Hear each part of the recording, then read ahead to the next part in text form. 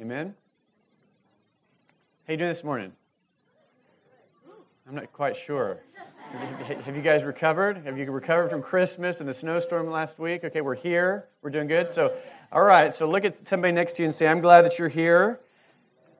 And then whatever else you want to tell them. And if you're not glad they're here, don't lie. So go ahead and repent. If you're not glad that no, I'm just kidding. That wouldn't be good. Start off on the wrong foot. Somebody made some good coffee, I heard. I heard something about that. Okay, awesome.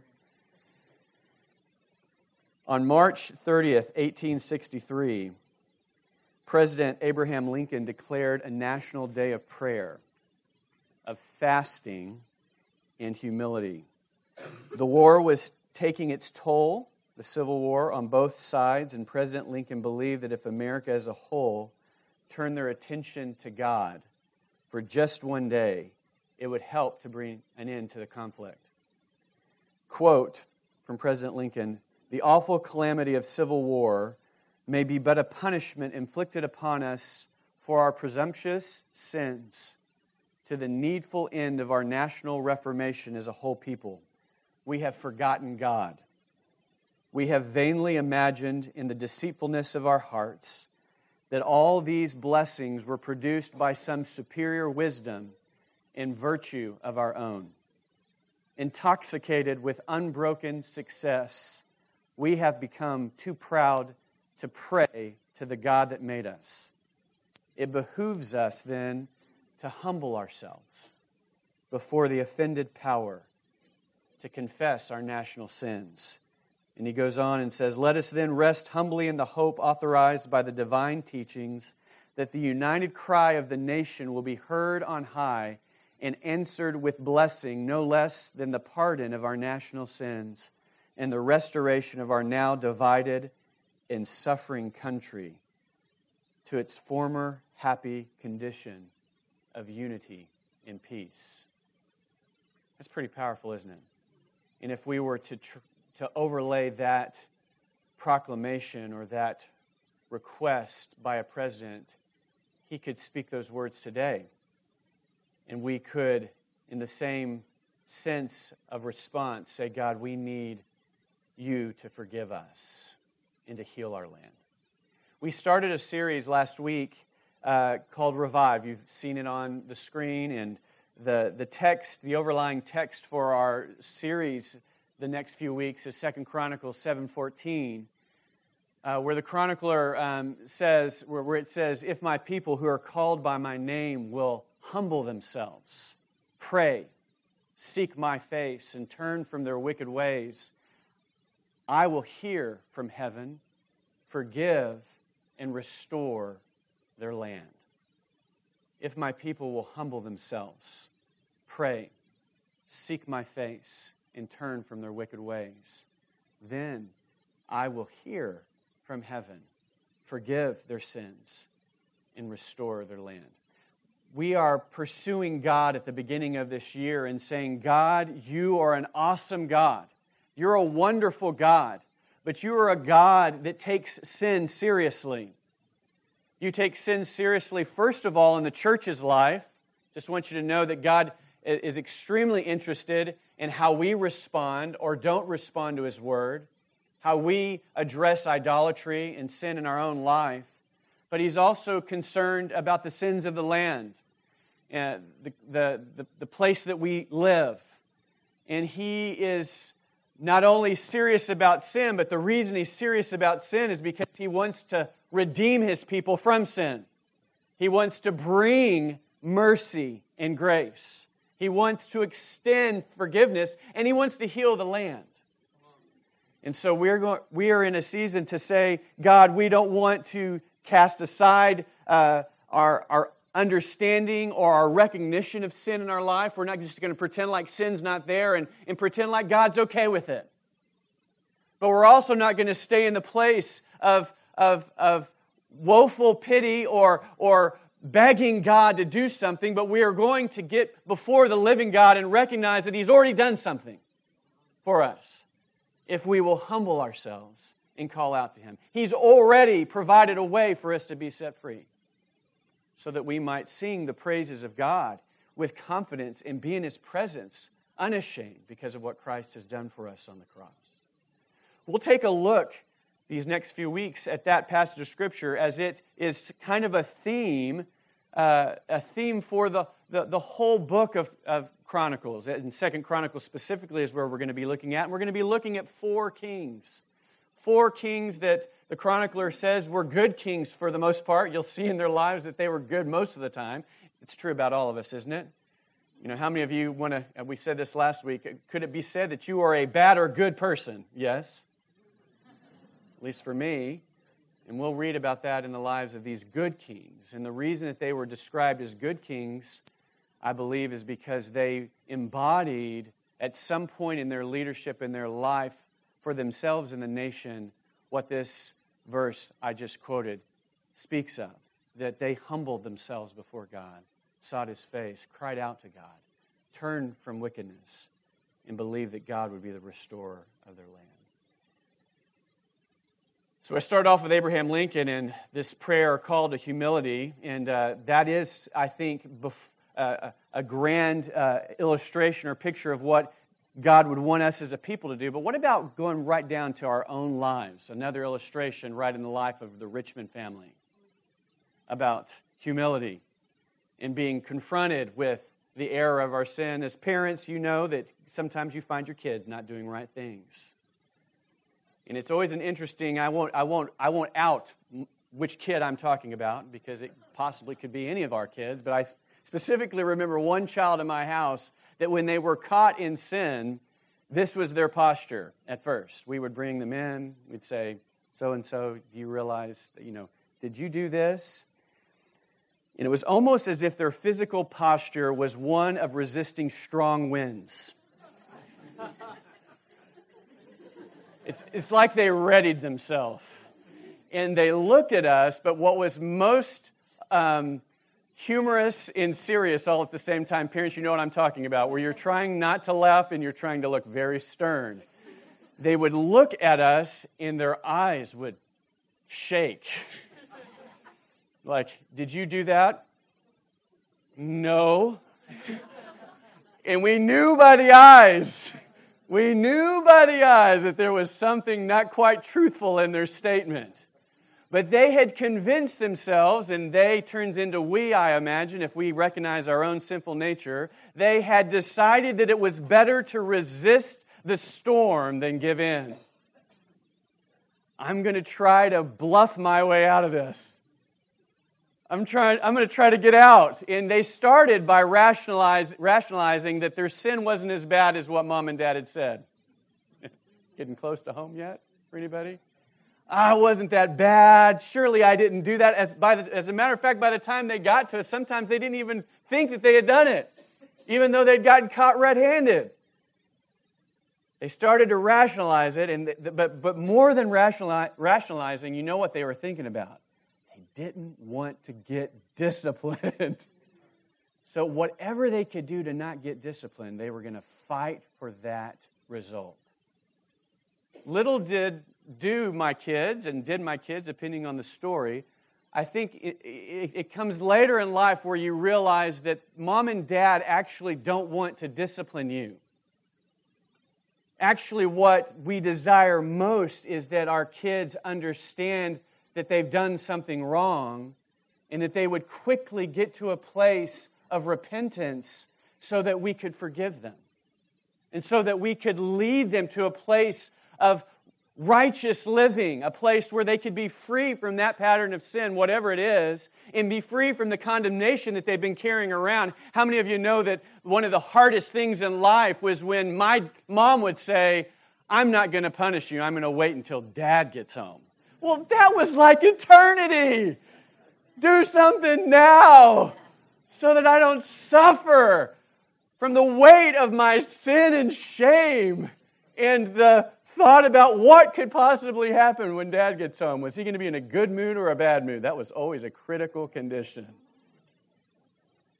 But as parents, we realize, we know that something that our kids don't fully know is that what's the greatest desire in our heart is freedom for our children. freedom from the sin, freedom from the shame, freedom from the fear of punishment. This is our desire. And this is born in us because it's the heart of God.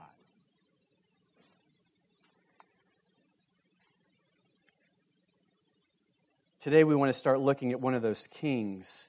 And we want to look at this first phrase in this verse 7, chapter 7, verse 14 verse that I quoted. If my people who are called by my name will humble themselves. We're going to look at these kings and this king today, and we're going to see that all four of those conditions this king possesses. But the text brings out this posture of humility with this king. And we're going to actually start from the end, the last king of Judah before the last good king before the Babylonian exile. We're going to look at King Josiah in chapter 34. So you can go to chapter 34 and beat me there, but I'm going to talk about humility here for a second. What does it mean to humble ourselves? In the Hebrew, in the Old Testament, there's two different ways in which humility or humbling ourselves is seen. It occurs 36 times, and around half the time, it talks about being subdued. This would be the secular sense. It talks about being subdued by our enemies. We are humbled by our enemy. The other half, more of a sacred perspective, is bringing oneself low before God. Bringing oneself low or in a place of worship or reverence or acknowledgement before God who is high and great. Humility, turning to the Lord and acknowledging that we are wrong and God is right in His judgments and actions. We are wrong and God is right in His judgments and actions. We know from Scripture and we know in our life that there's two ways to come to humility or to come to a place of being humbled before the Lord. We can either humble ourselves or He can humble us. But either way, God is working at our hearts to get us to a place where we experience humility. Because God knows that when He gets us out of the way, He can do something great in us. But when we find ourselves on par with God, and far be it for probably anybody in this room to say that you are superior to God, you would never say that, and yet we live our lives in a way that says, God, I think I can take care of this. I know better than you do. So God is always about finding ways to bring us to a place of humility, because in that place of humility is the beginning of worship, beginning of acknowledgement of who God is, so that God can have His place in our lives that He deserves. The final good king of Judah, Josiah, demonstrated this fruit of humbling himself and, as a result, leading his nation to humble themselves before God. Josiah became king when he was 8 years old. Wow. Did anybody see some 8-year-olds walk out the door today and go, that's my king? What an unbelievable responsibility that an 8-year-old would have to be king of a nation. Obviously, he probably had advisors and people around him that would help him think. But at the end of the day, when you read the story of King Josiah, it speaks of what Josiah did and how he dictated the events, how he led the events of his kingdom at an early age. But Josiah was 8 years old, and he ruled for 31 years. And as you read his story in Kings and Chronicles, you can see that he was a really good king in what he did, but he also was flawed, just like you and me. But he led out in 3 different places of posture that we'll look at in these scriptures very quickly here in 2 Chronicles 34. He humbled himself before God. He humbled himself before God's word. And he humbled himself before God's people. He was a man of humility. Josiah was 8 years old, verse 1, when he became king, and he reigned in Jerusalem 31 years. He did, verse 2, what was pleasing in the Lord's sight and followed the example of his ancestor David. He did not turn away from doing what was right. And during the 8th year of his reign, while he was still young, Josiah began to seek the God of his ancestor David. Then in the 12th year, he began to purify Judah in Jerusalem, destroying all the pagan shrines, the Asherah poles, and the carved idols and cast images. I just want to pause here for a second just to give modern commentary on this because it's pretty amazing. An 8-year-old boy becomes king, and as king, he has power. He has privilege. He has the world at his fingertips, and if he wanted to, he could have lived fully for himself, but there was something in Josiah that stirred him to live differently. You see, he didn't have any examples. His grandfather, Manasseh, was a terrible king. His father was evil. He didn't have any, at least from our reading, there is no acknowledgement that Josiah had any head start in knowing who God was. As a matter of fact, he had everything before him that would have encouraged him to just continue to live the ways of his grandfather and father and commit evil acts, destructive acts before God and people. But something was in this 8-year-old boy that said, I want to live different. And at age 16, he starts seeking the Lord. Okay, teenagers in the room and middle schoolers, this message is for you. God, I believe, God saw something in Josiah's heart that was for the people of his nation. And he said, I don't care what age the person is, if they have a heart for God, I want to use them. And as a matter of fact, at the age when society tells us this is the time when you should start to sow your oats and live wild, and now you have the power. You're not only 16 and hormones are flowing, but you have everything at your disposal to do what you do. At that point, at 16 years of age, Josiah said, I'm going to seek God. I'm going to humble myself before the Lord and call out to Him and say, God, you've got to do something through me or I can't lead this nation. Can you imagine the pressure on this young man to channel the course of a nation either towards God or away from God? And Josiah, it says in Scripture, sought the Lord. He had a tender and open heart. He had a heart that was wanting to seek and find God. A little bit later on, we'll talk about this when we look at King Asa, but in the writings about King Asa, it says of this, God says, the eyes of the Lord search the whole earth in order to strengthen those whose hearts are fully committed to Him. God found in Josiah a heart that was fully committed to Him, and He led him on a journey to discover what his heart was. God was opening up His heart to Josiah because Josiah's heart was yielded to Him. Whose heart does your heart belong to? Is your heart open? It doesn't have to be pure. It just has to be open. God's the one that purifies. God's the one that heals.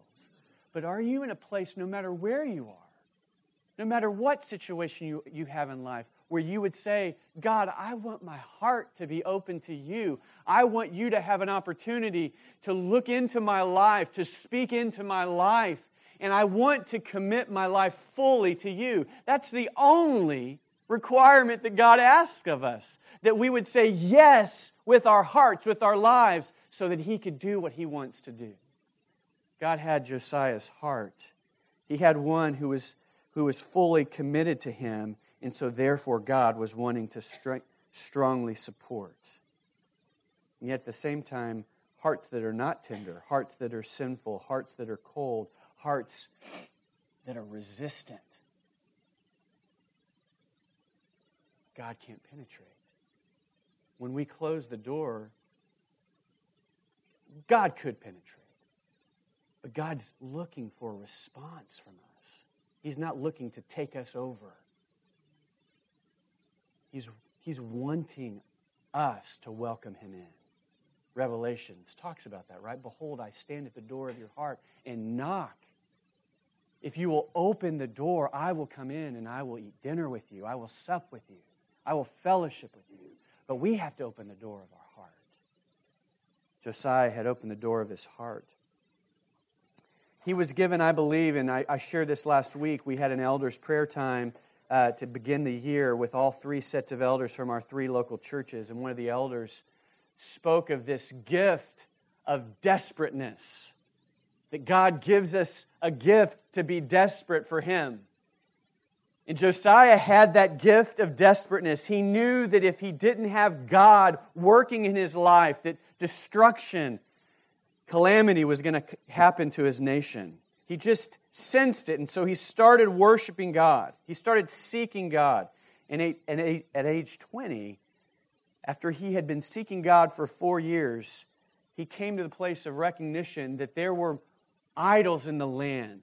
There was competition in people's hearts with the one true God, and he began to go through the land and destroy all the idols, all the places of worship that were not worshiping the one true living God. And he made it as his mandate as a leader to purge and cleanse the land of defilement, both the land and the temple of the living God.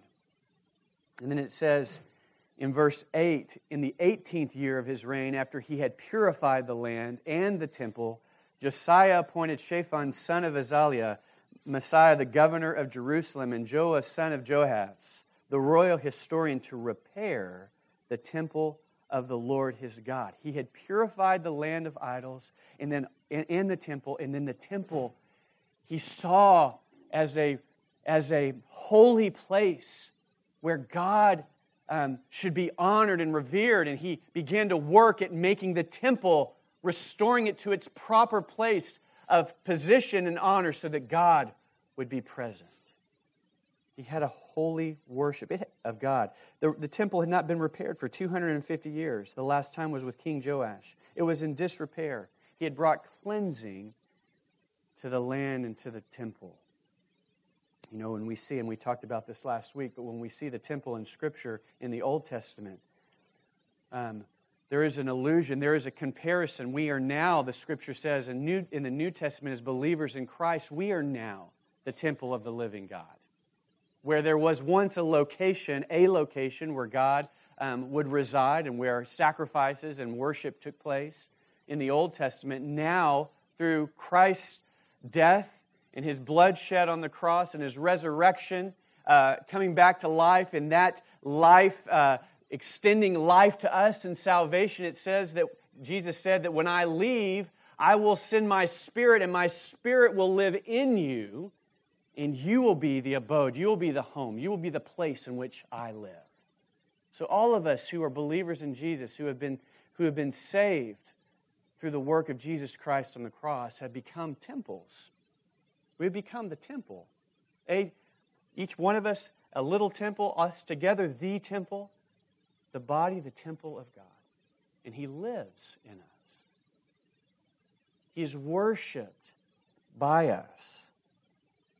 And so when we think about the temple being cleansed, when we think about our own lives, I think about 2 Corinthians in the New Testament. 2 Corinthians chapter 6, verse 16, when it says, "In what union can there be between God's temple and idols?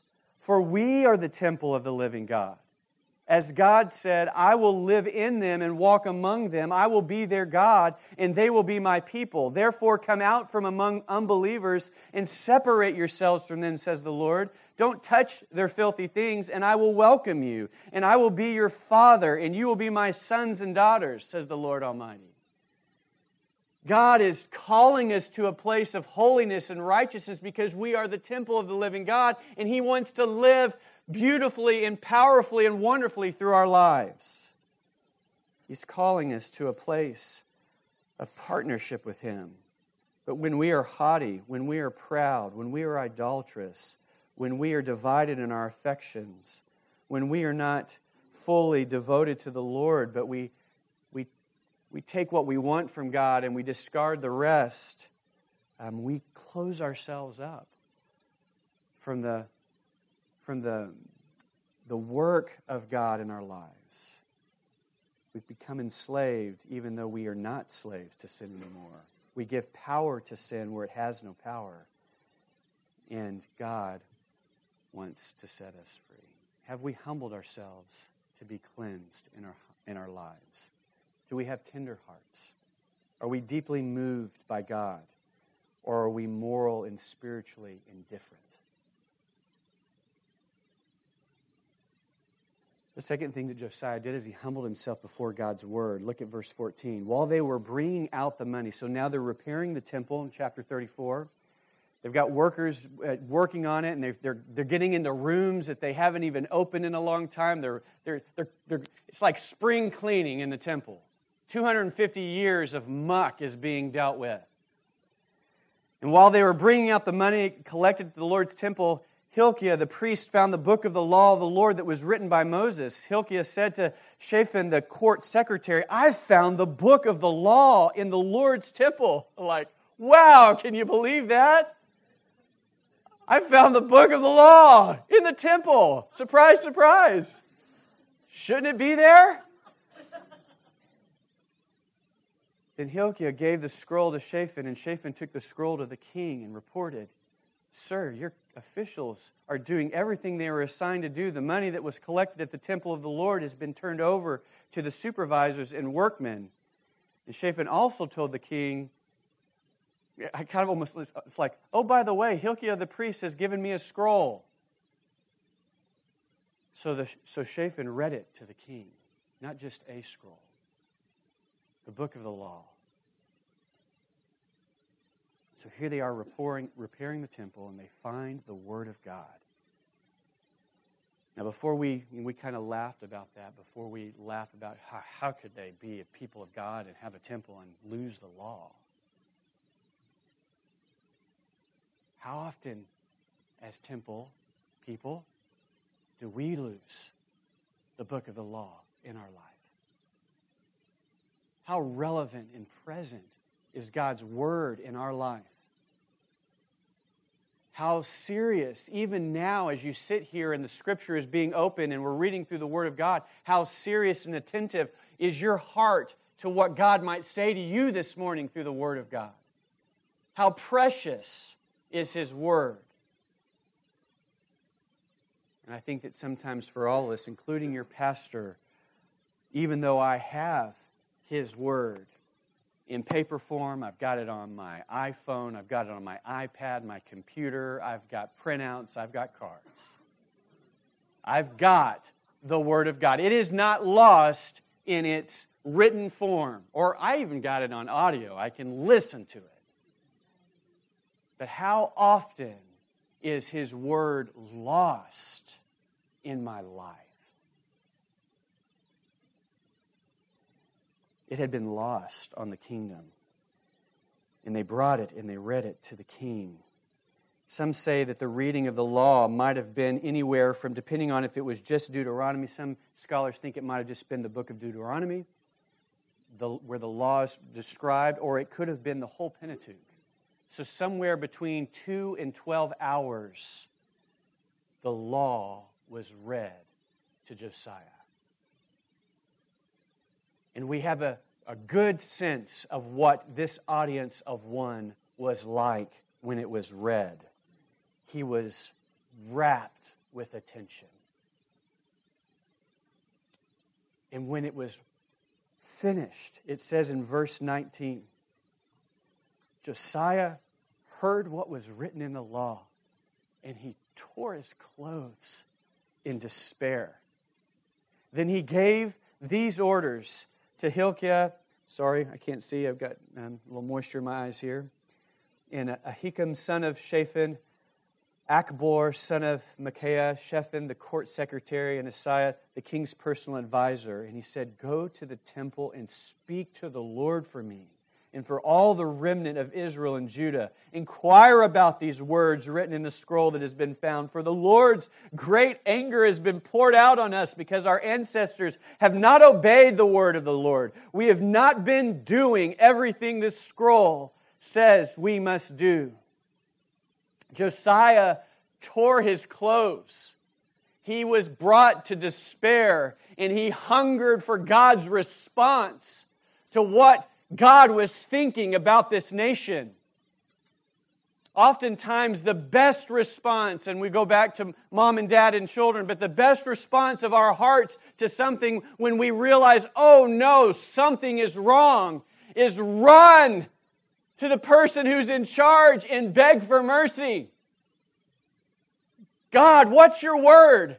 I didn't have any idea that this was your command. I failed. I didn't understand the implications, and now I get it. All of a sudden, there's revelation, and I can get it. God, what is your response? I humble myself before you on behalf of me and my nation. What will you do, God? The words of God cut to his heart. He believed and responded with desperate appeal. Here's that desperate man again. And the advisors met with the prophetess Huldah, and she gave God's reply. I'm going to bring disaster on this city and its people. All the curses written in the scroll that was read to the king of Judah will come true. For my people have abandoned me and offered sacrifices to pagan gods. And I am very angry with them for everything they have done. My anger will be poured out on this place, and it will not be quenched. So God gives us a little peek. And I read that passage of Scripture because I want you to know that God hates sin. He hates it. Why does He hate it? Because if you go back a few chapters and you read what these kings and these people are doing, and you imagine what life was like in the context of their sinfulness, you realize that death and destruction and ugliness was all over the people. He hates it when His people are blinded and abused and destroyed by the effects of sin. He hates it. And when we wink at it and we say it's okay, or let's reshape morality or reshape the way that sin is seen, God is grieved because He knows that sin is sin, and the fruits of sin, He says, are death. But in this place where His anger will not be quenched ultimately, He did bring judgment on Judah. They were captured by the Babylonian Empire and exiled. He did have this response to Josiah. Verse 26, but go to the king of Judah who sent you to seek the Lord and tell him, this is what the Lord your God of Israel says concerning the message you have just heard. You were sorry and humbled yourself before God when you heard His words against this city and its people. You humbled yourself and tore your clothing in despair and wept before me in repentance. And I have indeed heard you, says the Lord. So I will not send the promised disaster until after you have died and been buried in peace.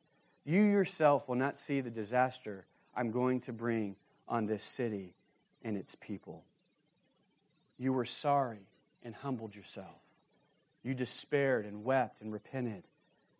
And therefore I've heard you, and I will not send disaster. Does that sound like 2 Chronicles 7:14? Josiah put his heart before the Lord and appealed to the God of mercy and grace. This morning when I was praying over you, when we were gathered here together as we do every morning, we pray over our service and we ask God to speak and to prepare our hearts, but also your hearts in the presence of the Lord. As I was praying over you, God just began to show me, and He just began to show me faces of people in my past, people that I've walked with, people past, present, who have known the Lord, but For one reason or another, their hearts have grown hard and they've given themselves back over to a sinful lifestyle in an unbelieving posture before God, or at least a casual posture before God. And my heart began to break, and I began to weep because I heard in my head, in my mind, God saying, mercy! I want to extend mercy in your place of rebellion. I want mercy. And I was just praying over different people as they came to my mind. Mercy, God. Mercy, God. Because that's the heart of God. God does not want to unleash His unquenchable fire and bring justice and judgment and destruction to His people. He longs for His people to cry out to Him as Josiah did and humble themselves so that He can extend mercy. But when we resist, there is a point where judgment comes. I don't know where it is. I don't know when it comes, but it comes because sin brings death. But at any point along the way of our journey of rebellion and hardness and coldness before the Lord, at any point along the way where we live in a place of unbelief, if we will stop as Josiah did when he heard the Word of God, and humble ourselves, God wants to bring mercy. Mercy to you today. Mercy to me. But by the grace of God, we are what we are. If God had not extended His scepter of mercy in our life, we would be destroyed. But God is gracious. So when we come before the Word of God, and I'd ask the worship team to come on up. When we come before the Word of God, does it, like Hebrews describe, have that powerful, sharper than a two-edged sword, cutting between soul and spirit, between joint and marrow power? Is it exposing our innermost thoughts and actions? We know that when the Word of God is spoken or read, it does. And is our awareness that verse 13 says in Hebrews that nothing in all creation is hidden from God. Everything in our life is naked and exposed before His eyes. And He is the one that we are accountable to. Keep on listening.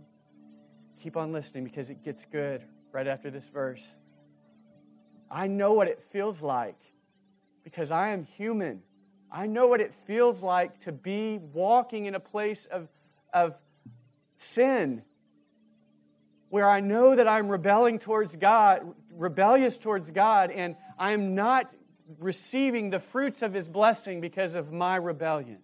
And I know what it feels like when His conviction comes and my inner being starts to shake because I am in that wrestling moment. All of a sudden, I'm one of my children and I'm trying to resist the reality that I have been caught. And Hebrews says, don't be fooled, you're naked and bare before me all the time. I see everything that's in your life.